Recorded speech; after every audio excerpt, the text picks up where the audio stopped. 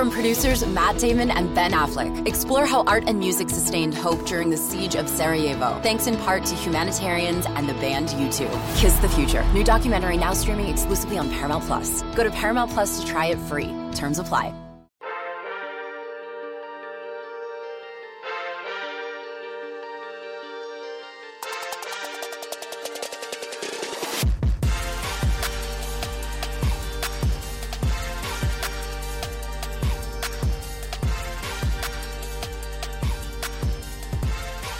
Good morning, Bucknutters. Welcome to the Bucknuts Morning Five here on Wednesday, December 16th, 2020.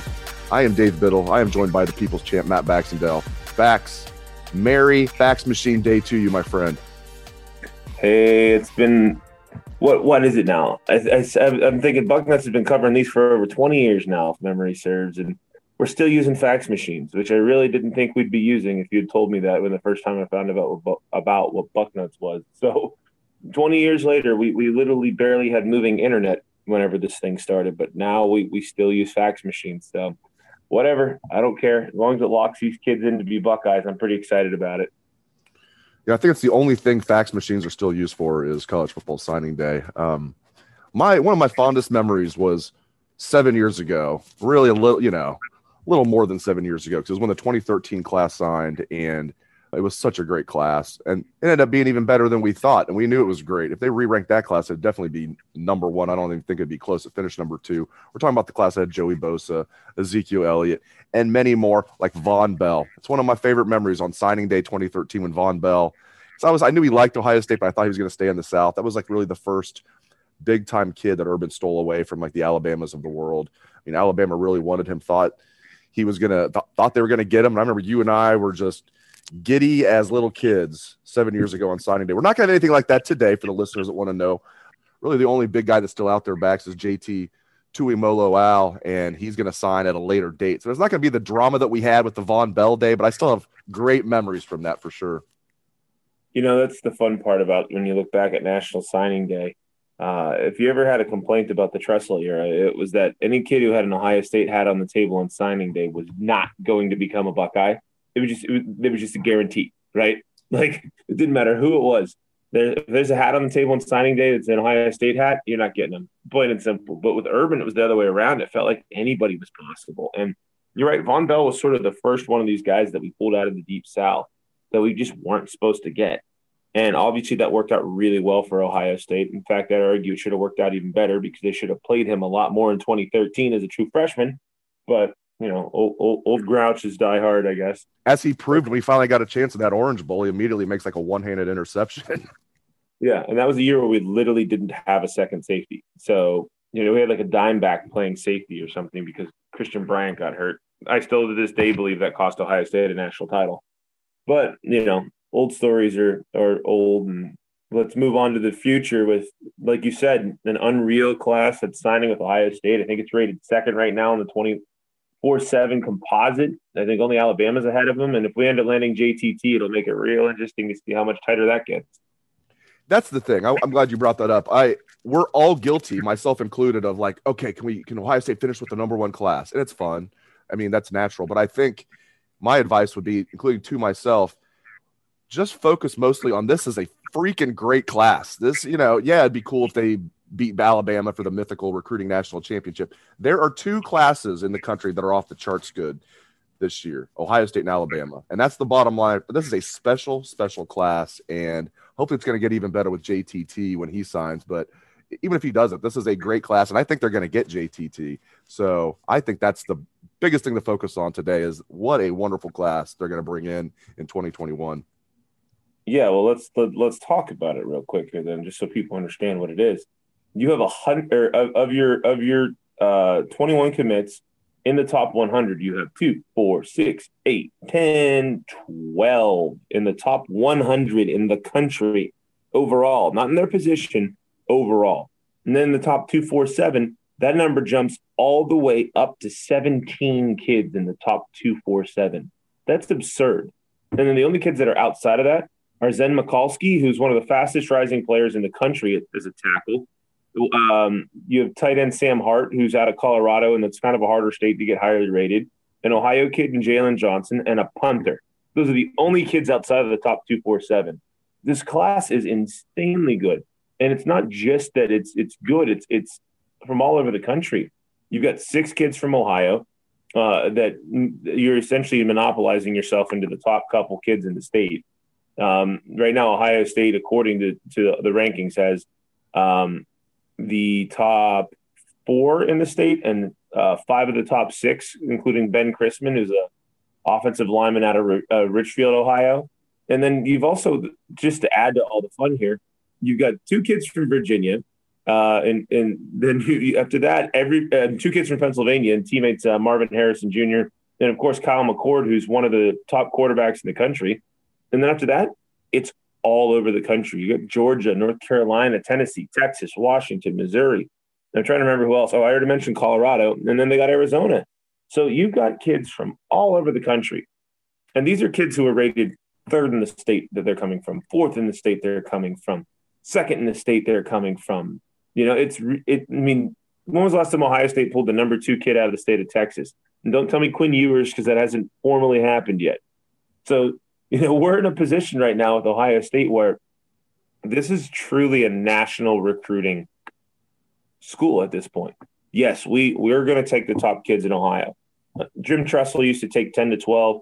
Urban was more like 8. Ryan Day's in that 6 to 8 range right now. And that's great. You want the top Ohio kids to be here. But, man, when you're getting guys like a kid like Travion Henderson, you know, or a kid like Ja'Kalen Johnson were the sort of kids that Ohio State didn't land 15 years ago, right? They just didn't. And now you got them coming to Columbus as part of one of the highest rated recruiting classes in 24/7 history. That's the other kicker here. They're second in the country this year because Alabama's class is so far off the chart, right? But there's an average recruiting ranking in this class of like 94.6 or something insane. And JTT's not even in it yet. If Alabama wasn't chasing a historically good class as well, Ohio State would be the number 1 class runaway in the country right now. And as you mentioned, they continue to crush it in Texas. I mean, Jeff Okudah was the number 2 player in the state of Texas. And I thought Garrett Wilson was, but I just looked it up. He was the number 3 player in the state of Texas. So not a bad state to tap into and out-recruit Texas and Texas A&M in their own state. I mean, it's just crazy how good how good high school football is in the state of Texas. And the Buckeyes are going down there and plucking, excellent players out of Texas. J.K. Dobbins was from there. I mean, it's unbelievable. What's your this is like picking between your children. I get it. What's your favorite part about this class? For me, it's the running backs, because I think they had to land at least one great one, and they got Travion Henderson, the number 1 in the country, and they got another one in Evan Pryor. I think they had to do that. That's my favorite part about the class, position-wise. What's yours? Well, running back was the answer clearly here, and there's a whole nother layer to it too, because let's go back to the start of the pandemic, and I know that recruiting for about 2 months is the only bright thing I could think of from that March to May period. It was a tough time. Well, at the time, Ohio State wanted not 1 but 2 great running backs after getting spurned by Bijan Robinson, who's turning out to be a pretty decent player at Texas, by the way. And they landed Evan Pryor, and they landed Travion Henderson. And that's the number 1 running back in the country, and that's the number 2 all-purpose back in the country. So that's a pretty good combination. But the real kicker to that is not only did you land 2 super elite running backs, they also literally had to turn down Donovan Edwards, who may well have gone to Ohio State if he'd had the opportunity to visit and make his decision, but he wasn't trying to make one as quick, right? Well, he ends up at Michigan. Like, literally the highest rated kid in their class will be him, and he will literally be a player that nobody can remotely look at you with a straight face and say, yeah, he would have been at Ohio State, but Ohio State didn't have room for him. Like, that's how good the running backs are in this class. And that just adds another bit of fun to the insults we can sling at the program that used to be our rivals before they started waving a white flag on the football field, just like they waved the white flag in the state of Ohio in recruiting. So, yeah, running back is my favorite right now. I would agree with you there. But I'm also really happy about how many defensive backs they took. That's been kind of one of the things we've worried about the last couple of years. When you lost Clark Phillips on signing day, well, they got Ja'Kalen Johnson and Jordan Hancock are both 2 top 100 cornerbacks in this class.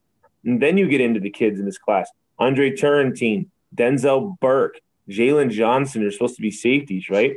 Burke and Turrentine are top 247 kids. And, I'm excited about that.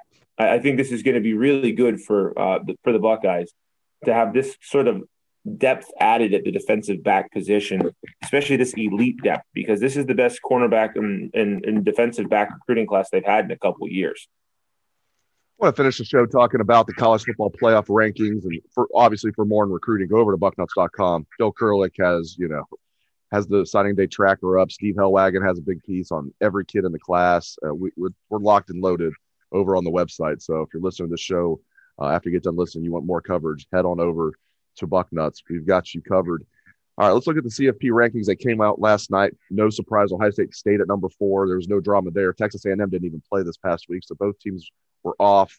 Buckeyes stay at number 4.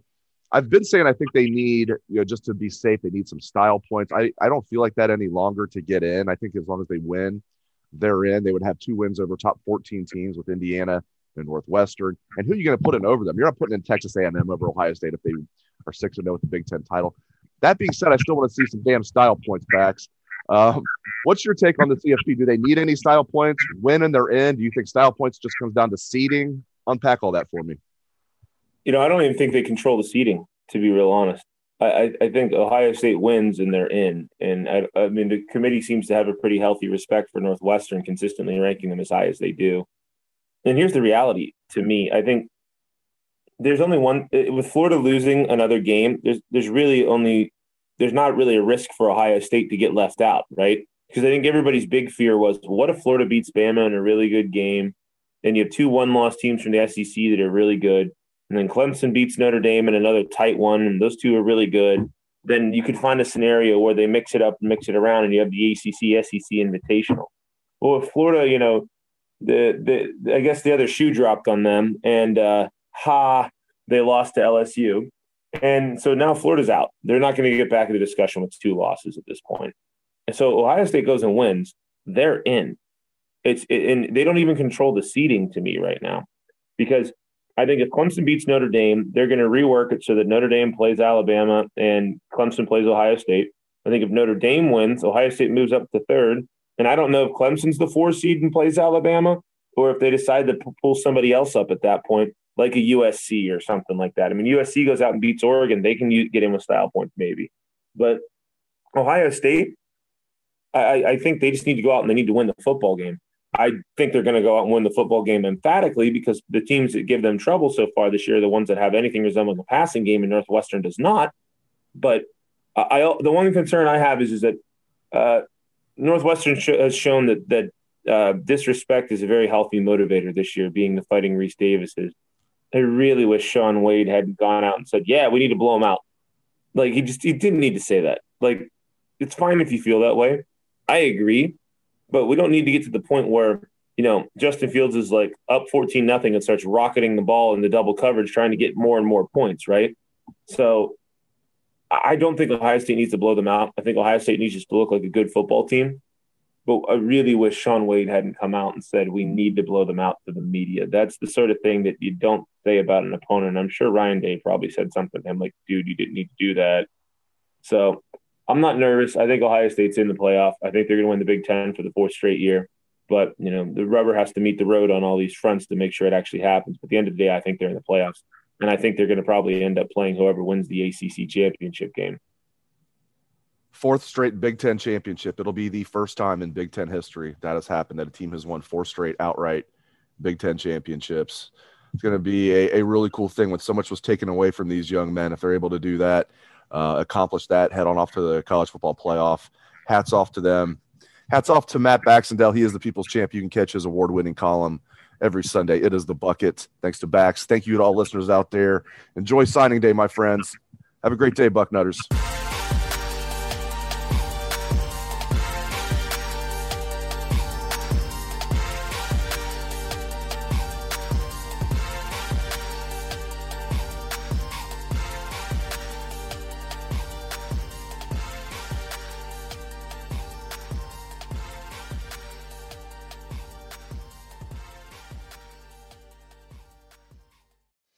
Hello everyone, it's Micah Richards here. You might have seen me on CBS working on their Champions League coverage over the last couple of years. I wanted to tell you about an exciting new podcast that I've been working on. It's called The Rest is Football. It's me, alongside Gary Lineker and Alan Shearer, 2 absolute legends of the game. The show combines topical debate from the world of soccer along with outrageous tales from our careers. And I mean outrageous. Just search The Rest is Football wherever you get your podcasts. All the best from Big Meats.